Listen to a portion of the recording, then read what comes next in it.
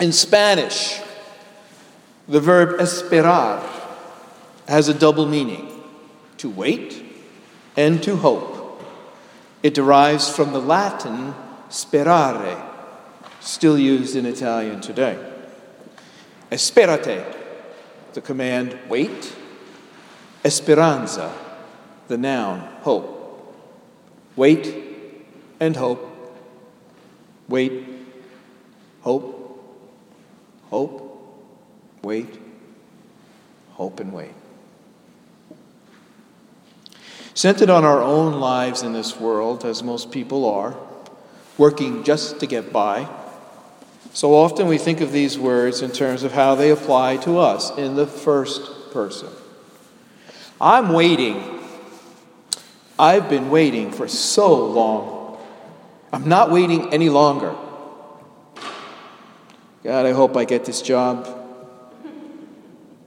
I hope I feel better. Oh, I hope I win. Fall asleep soon. Stop feeling so sad, angry, alone. And it is ever right that hope and waiting apply personally to us. And we'll come back to that in a few minutes. But for a minute, let's step back in time in the Bible. The Bible and the teachings of the Bible, especially the Old or First Testament, are really not about individuals. Sure, there are famous, real and mythical figures, individuals in the Bible around which narratives are built, stories and lessons are told. Moses, Noah, Adam and Eve. But for the most part, it is about how God impacts the world, the universe, and beyond. The ancient writings are about God who was a part of everyday existence in terms of wondering what God was going to do next. Was God going to be angry or jealous or happy? Let's wait and see. I hope our sacrifice worked. Uh-oh. Here come the clouds. The gods are angry. The ancients lived in cosmic thinking in many ways, much more than we do. Their science and theology was the heavens and what befell them from there. It included the ground and what welled up from below. And the movement and the power of all of these events in the ancient times was life. Movement signified life in the ancient times. They didn't have the 5 requirements for life that we know in today's science.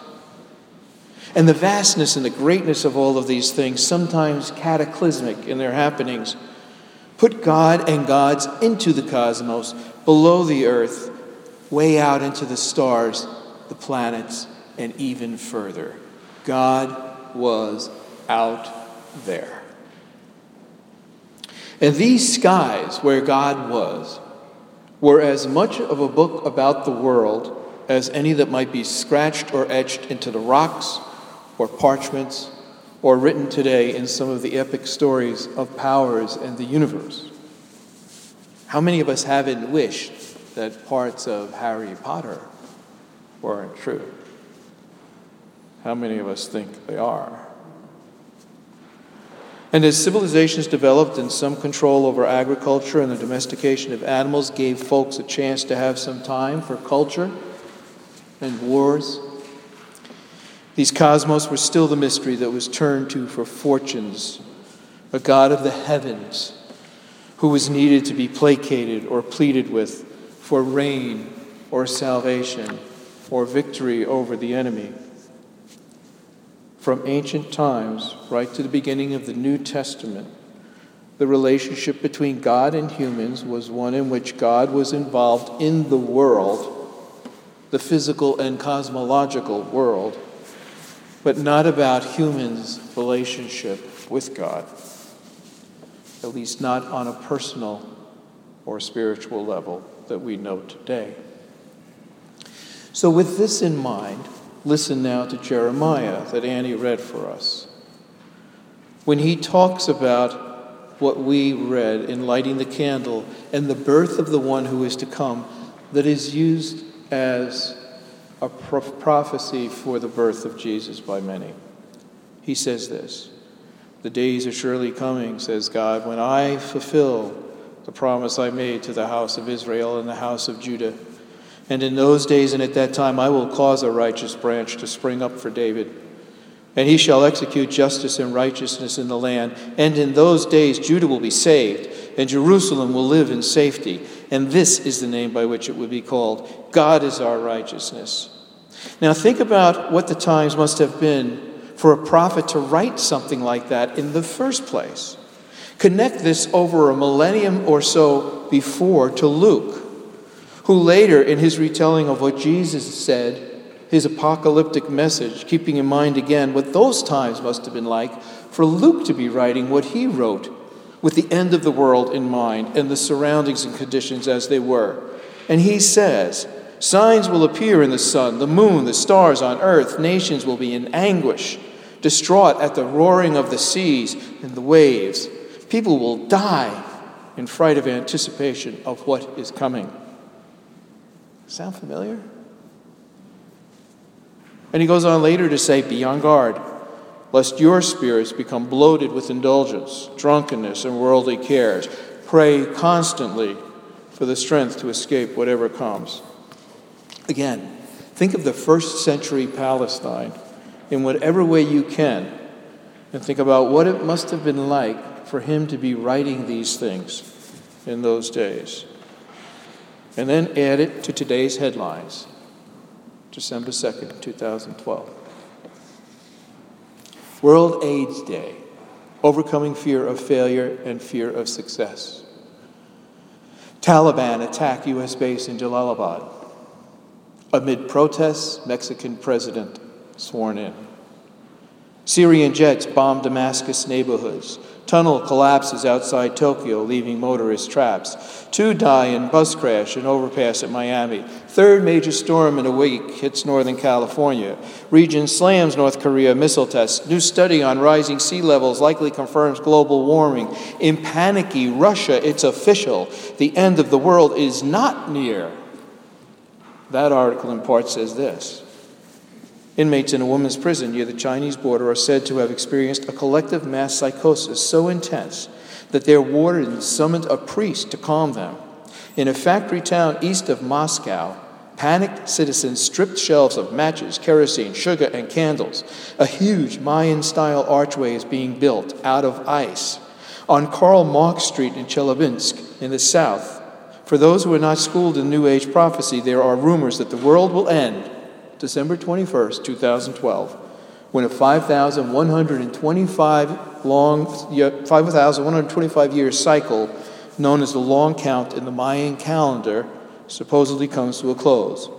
Russia, a nation with penchant for mystical thinking, has taken notice.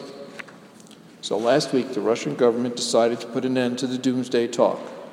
Its Minister of Emergency Situations said Friday that he had access to methods of monitoring what is occurring on planet Earth, and that he could say with confidence that the world was not going to end in December. He acknowledged, however, that Russians were still vulnerable to blizzards, ice storms, tornadoes, floods, trouble with transportation and food supply, breakdowns in heat, electricity, and water supply.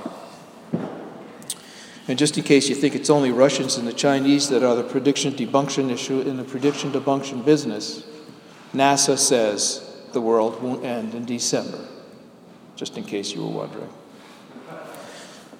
No one knows, neither the time nor the place.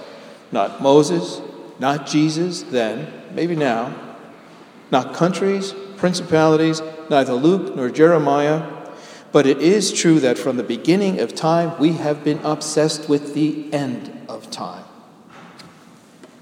You can hear it in the Old Testament writings and in Luke's recounting of Jesus' teachings. You can even hear it in Jesus' words. He was of those times, after all. And we know that the talk of the kingdom of God is near has had to be reinterpreted over and over for meaning when the expected end did not occur. Think of all the trouble that caused Paul in his writings. Yes, you can read the end of times, and you can think of it with the anticipation that it produces. And you can hear it in broadcasts and in discussions almost everywhere I go. But what is also true is you can hear it in your own heart as well if you stop just for a second and listen. The near obsession with waiting, hope, uncertainty, joyful expectations, confusion, wars and rumors of wars, an AIDS-free world, and time. How much do we have to get things done? How long do we have? How will time end? What is left or next when it is done? And whether one finds God in Jesus or the other way around or from a totally different direction, what is true, I believe, is that belonging to God changes everything. For Christians and the path that we follow, the New Testament turns the earlier stories around and begins the teachings of Jesus that he belonged to God and brought the message that we too belong to God, and that the love of God that God had for him is the same love of God that God has for us. And so we belong to that God with Jesus, with God in all the ways we understand God, and that we will always be with that God. And this message changes everything. No nation, no state, no government then or now has any authority over God, the God who knows every hair on our heads and is with us always. Yes, belonging to God changes everything. And for Christians and others who believe in the birth, life, teachings, death, and resurrection and presence of Jesus today in our lives, we have the answers to the cosmos, the earth, the storms and the wars, the time that exists and the time that is to come, the days ahead and the promise of hope, the joy and the peace and the light, now and in all times that ever were and ever will be. Cosmos and beyond, stardust and beyond, embraced and loved and created and loved by God. And if you're unsure of any of that, remember in this time of waiting and hope and anticipation of growing light that we are loved by God. And that changes everything. And we do need to be on guard of the shadows that creep in, the warnings or the distractions on almost every page of the Second Testament. And truthfully, in most writings and teachings that include our spiritual and cosmic journey as part of their tradition, we have to be a bit careful of that. Pop psychology is full of books about living in the now, transitions in cosmology, but they are often about that egocentric hope and waiting, the esperar and esperanza that waits and hopes for us to get what we want, better, here, now. So Advent, on this first Sunday of Advent, this is a time of remembering and relighting our lives in the radiance of the birth of Jesus' promise and in the intersection of the timber from which the cross was made with him upon it. The intersection of the heavens and the earth and of all time that had, was, is, and ever will exist, and then beyond. It is a time that is intensely concentrated in Jesus' life as a witness for us of how he and his faith changed everything. It is the intersection that tells us that everything is different since that day. Now, I think it is fair to say that all of us are waiting and hoping for better. If you are like me, waiting and hoping maybe for a stronger faith, a little less trouble with the questions, some way to deal better with the suffering of the world, some way to better understand and address the difficulties of others, wondering what the eternity questions and answers to eternity are, and even the viability of religion as an institution. But if you are like me, you also have somewhere in you something that says, stay close.